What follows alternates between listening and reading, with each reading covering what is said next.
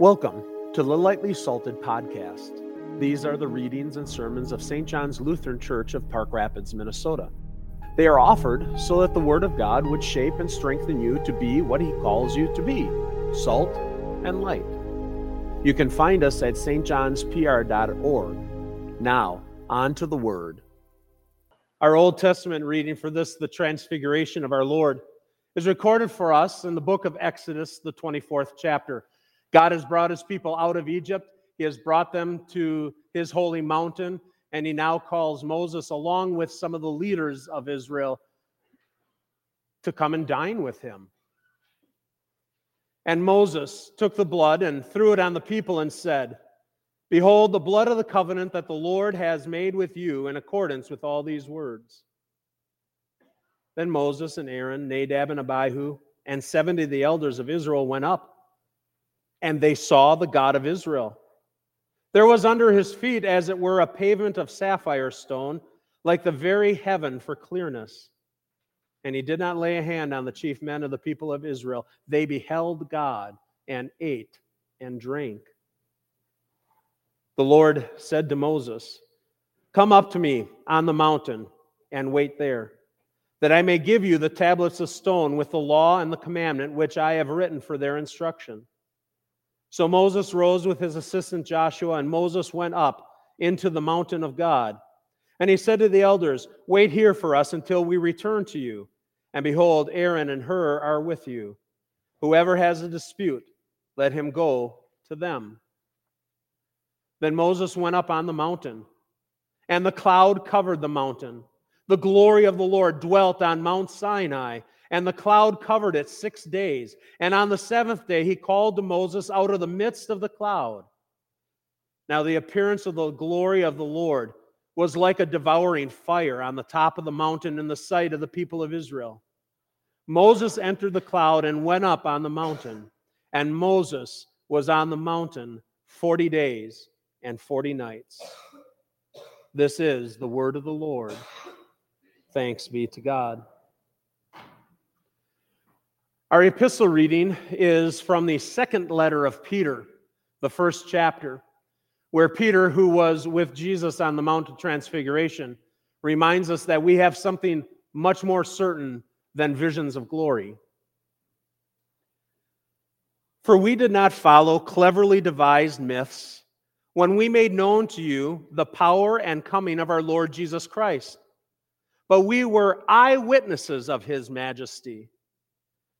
For when He received honor and glory from God the Father, and the voice was borne to Him by the majestic glory, 'This is my beloved Son, with whom I am well pleased,' we ourselves heard this very voice borne from heaven, for we were with Him on the holy mountain. And we have something more sure, the prophetic word, to which you do well to pay attention, as to a lamp shining in a dark place, until the day dawns and the morning star rises in your hearts.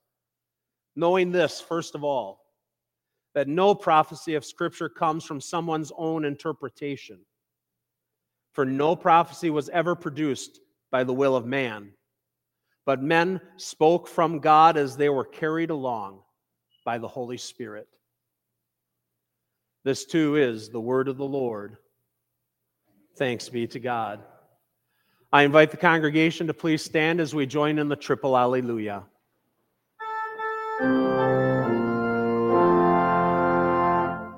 Alleluia, alleluia, alleluia.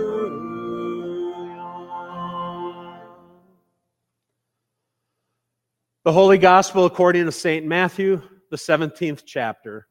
Glory be to Thee, O Lord.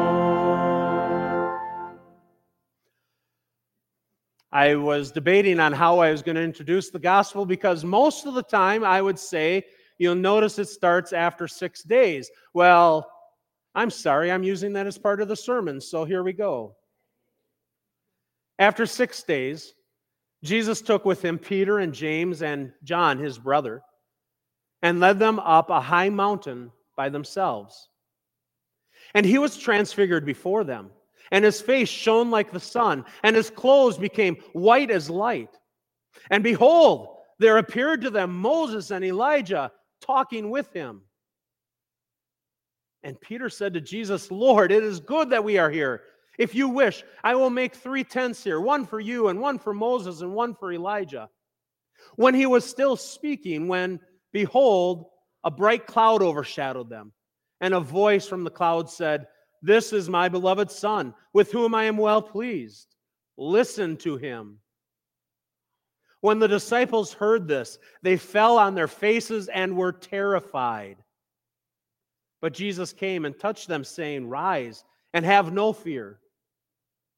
And when they lifted up their eyes, they saw no one but Jesus only.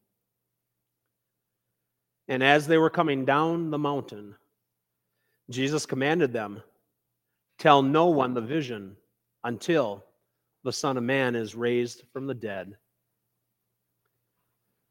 This too is the word of the Lord. Praise be to thee, O Christ. Grace to you and peace from God our Father and from our Lord and our Savior Jesus Christ. Amen. Glorious story. Great ending. That's the title of today's message.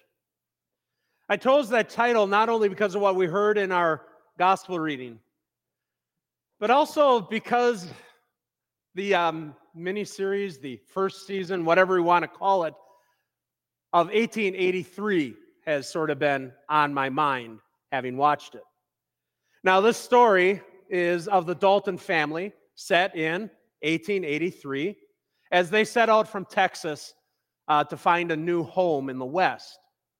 They end up traveling with a group of immigrants who are looking to get to Oregon along the Oregon Trail. 1883 is violent, it is profanity-laden, and it displays a very wide range of dubious moral choices as it presents the real hardships that were faced on the journey by so many people. Now, I'm not going to give it away. My wife and I have been talking about this a little bit. How do you talk about it without giving it away? And I would actually add to this, I'm not necessarily recommending everybody watch the show. But what is really interesting is that all along the way in this show, the writers are leading you down a path you don't want to go. Literally, from the opening scene, the story writers are pretty clear where the story is going to go. It is an extremely tightly woven and really an excellent story. They make you love. They make you lose. But if it's a great ending, that's going to be up to you. It's going to be up to you to decide whether you love how they wrote the story or if you'd rather choose a different ending. You see, it's been going through my head, both of these stories, because both of them, 1883, and the story we heard today, this event in the life of Jesus and the 3 disciples, they are amazingly glorious stories. What an event we have with the Transfiguration. The absolute glory, the majesty, the shining, Moses and Elijah, the cloud of glory, the very voice of God. In our short event, recorded in only 9 verses, if it doesn't leave you with your eyes wide open, your jaw just a little slack, and your mind somewhat stunned, well, then I hope in about the next 12 minutes, you're going to be just a little bit more amazed, a little bit more humbled, a little bit more awe-filled, and certainly more strengthened in the faith. Because this morning I want to take you on a little tour of this event. We want to see this event in the majesty and the glory it was meant to express. We want to revel in the eyewitness account of this stunning event. And most importantly, we want to follow the twists and turns of the unfolding event so that we don't miss the great ending. So where do we start in this glorious scene? Well, we start with the first words, and after 6 days. Those words are easily overlooked. They are just connecting words after all, aren't they? Leading us to the more important things. But, as is often the case, they're not just leading us to important stuff. They're actually calling us to remember some other important things that have happened. And that there is a connector after 6 days. That should tell us that it's really important that what has just come before is connected to what's coming up. So what do we find that happened 6 days before? Well, I'll tell you, it is nothing less than Peter's confession. You are the Christ, the Son of the living God. What do we find happened 6 days before? Nothing less than Jesus saying, "Blessed are you, Simon Bar-Jonah, for flesh and blood have not revealed this to you, but my Father who is in heaven." What do we find happened 6 days before? Nothing less than Jesus giving to his disciples the keys of the kingdom to both bind sin and, most especially, to revel in releasing sin. What do we find happened 6 days before? Nothing less than Jesus, for the first time, openly speaking about his impending death and resurrection. Which then leads to nothing less than Peter rebuking Jesus. "Lord, this will never happen to you." Which then leads to Jesus, who, just having blessed Peter, says to him, "Get behind me, Satan. You're a hindrance to me. For you are not setting your mind on the things of God, but on the things of man." And all of that is leading to Jesus telling his disciples, "If anyone would come after me, let him deny himself and take up his cross and follow me." And then Jesus telling that he was going to be coming again in the very glory of the Father. When we are aware of the events that took place 6 days later, these simple words actually build anticipation, as does the rest of the sentence. "And after 6 days, Jesus took with him Peter and James and John, his brother, and led them up a high mountain by themselves." Again, these just aren't transition words. I mean, important things happen on mountains. It was at Horeb, the mountain of God, that Moses was pressed into service by the angel of the Lord in the burning bush. It was at that same mountain, also known as Sinai, that the spectacular events of our Old Testament reading took place. The 70 elders of Israel eating and drinking in the presence of God, whom they could see without dying, though it was a rather fearsome sight. And for everyone who wasn't on the mountain, the appearance of the glory of the Lord was like a devouring fire on top of the mountain in the sight of the people of Israel. Oh yeah, and it was also on a mountain, Mount Carmel, that Elijah challenged the prophets of Baal. You remember that showdown between Baal and Yahweh? The face-off which ended with Yahweh's fire descending and consuming not only soaking wet evening sacrifice, but also the altar and the pit of water that surrounded it. Oh man, alive! By the time we get done with the first sentence, our anticipation level is so high. But nothing will prepare us for the next 5 words. He was transfigured before them. He was metamorphized before them. Yeah, the same word that we use to talk about a caterpillar became being encased in a chrysalis and emerging as a beautiful monarch butterfly. That word is used of Jesus here. This Jesus, fully man, born of the Virgin Mary, in whom all the fullness of the glory of the Godhead dwells, is metamorphosized to reveal the glory that has always been his. And his face shone like the Helios, the sun. That's bright stuff right there, isn't it? You're not supposed to look at the sun, are you? But his face shone like the sun. Bizarre, blazing godness, breaking through his flesh so that even his clothes were transformed into the brightness of this light. Jesus, he was no longer casting shadows, he was casting light. But really, the amazing thing about this is actually not this miraculous revelation of this divine nature of Jesus. No, actually, the real miracle is that this wasn't happening all the time. Because this is exactly who Jesus is. God in the flesh. And this is what it means that Jesus lived his life in a state of humiliation before the resurrection. It's not that he was humiliated, but it is that his divine nature was not everywhere and at all times apparent and obvious. This is a reality that nobody perceived until this revelation, this metamorphosis, this transfiguration. I tell you, if that weren't enough, behold, yep, there's that stepping up onto a folding chair to get your attention word. Behold, Moses and Elijah appeared to them talking with Jesus.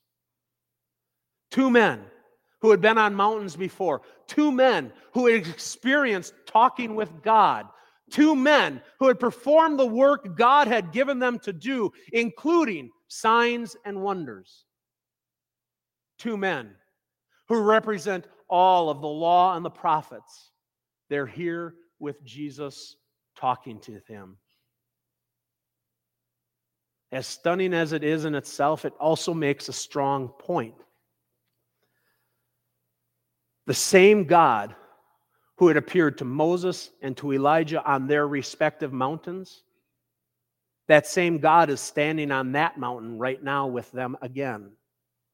This time in front of Peter and James and John. So just sit here in this moment and wonder at it all. Let your eyes be open just a little wider. Your jaw just a little more slack. Be amazed. Standing there is Moses, the great lawgiver, the great mediator, and the one through whom God delivered his people out of Egypt. Moses, who died, but whose grave was never discovered. And with him, the great prophet Elijah, the one who never died, but was rather taken up into heaven in a chariot of fire. These two are talking with the one who, shining in splendor, is immeasurably greater than either of them. Who wouldn't be struck silent? Well, we all know the answer. Peter. That's who. Yep. Peter's got to interrupt the scene. And we're sympathetic to his request for sure. But I got to tell you, this is exactly why I love Peter so much. He just doesn't know when it's time to open his mouth and time to keep his flap shut. But it is interesting because God the Father returns the favor to Peter. Did you notice that? While Peter was still talking, behold, a bright cloud overshadowed them, and a voice from the cloud said, "This is my beloved Son, with whom I am well pleased. Listen to him." And now the disciples are face to the ground in terror. The voice of God overwhelming them, Just the way it had overwhelmed the people at Sinai. And they said, Moses, intercede, lest we hear any more and die.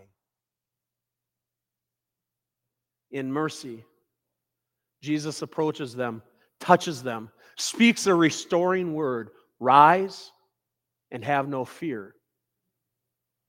Get up. Stop being afraid.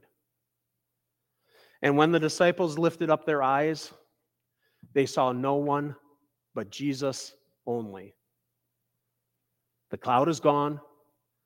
Moses and Elijah are gone. The visual splendor of the transfiguration is gone. They saw no one but Jesus only. And right there, my dear brothers and sisters in Christ, right there is the entire point of the event. And we dare not miss it. The transfiguration is not about the glorious revelation. It is not about the stunning sights. It is all about Jesus and listening to him. He is the very Son of God, filled with all sorts of splendor and glory. And he is one who, like Moses and Elijah, has a task to do. Do you remember what happened 6 days before? Well, among the many things was Jesus beginning to tell his disciples about his impending suffering, his death, and whenever he mentioned it, his resurrection as well. What was Peter's response then? Listening to him? No. He rebuked Jesus. He said it would never happen to him. As the disciples go down the mountain with Jesus, he will continue to show them the road that he must take, on a road that they must follow. It is a road that will lead to another mountain. It is a road that will lead to great darkness rather than blinding light. But he is God's Son. He will perform the saving deeds his Father has given him to do.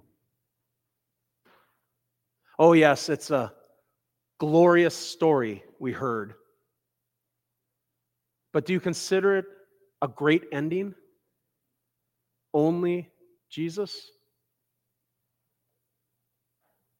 We were not there on that mountain. We did not see with our physical eyes the glory and radiancy of Jesus shining, and with him Moses and Elijah. We did not hear with our physical ears the voice of the Father from the cloud. And you know what? That's okay. After all, only 3 did. Peter, James, and John. But we know it's true because we have, as what Peter said this morning in his second letter, we have something more sure, something more lasting, something more sure than this fleeting glimpse of glory. We have, Peter said, the prophetic word to which we would do well to pay attention as a lamp shining in a dark place. And so what shines into all our dark places, all of our struggles, all of our difficulties, all of our pains? The word alone. Jesus only. The word which tells us that we do have a merciful Father who sent his Son, a loving Savior who came to us through his glory, in his glory, through his death and his resurrection. And we have a Spirit who is given to us at all times and places in our lives, not just for a short time in a glorious revelation. But it was the same, that it was only Jesus, but it was not just Jesus, but the glorious Jesus that went with them down into the valley. It was just that the glory was now hidden again. Now, the same way for us, we have the Word, but not just the Word or only the Word. But we have the Word that is living and active, Spirit-filled Word, a Word that gives to us what it says, a Word that is not meant to just give us information for our brains, but power to fill our lives. It's the Word that reveals to us that the Jesus of this transfiguration event is also the same Jesus of the cross, and it is also the same Jesus that we receive at the font, that we hear proclaimed, that we receive at the altar. These are the places that Jesus now has promised to be for us with all of his glory, with all of his forgiveness, with all of his strength, and with all of his transfiguring grace, to give to us again and again a glory and a kingdom that we cannot yet quite see with our eyes, but we know is indeed glorious. Amen. May the peace of God, established in Jesus' death and resurrection, be a peace that fills you in all times and in all places until Jesus comes again in all of the glory of his Father. Amen. Thanks for listening to Lightly Salted. We'd love to hear from you. You can contact us at stjohnspr.org or look for us on Facebook, Instagram, and YouTube. Our thanks to Eric Mediash at soundimage.org for Morning Dew. God's blessings.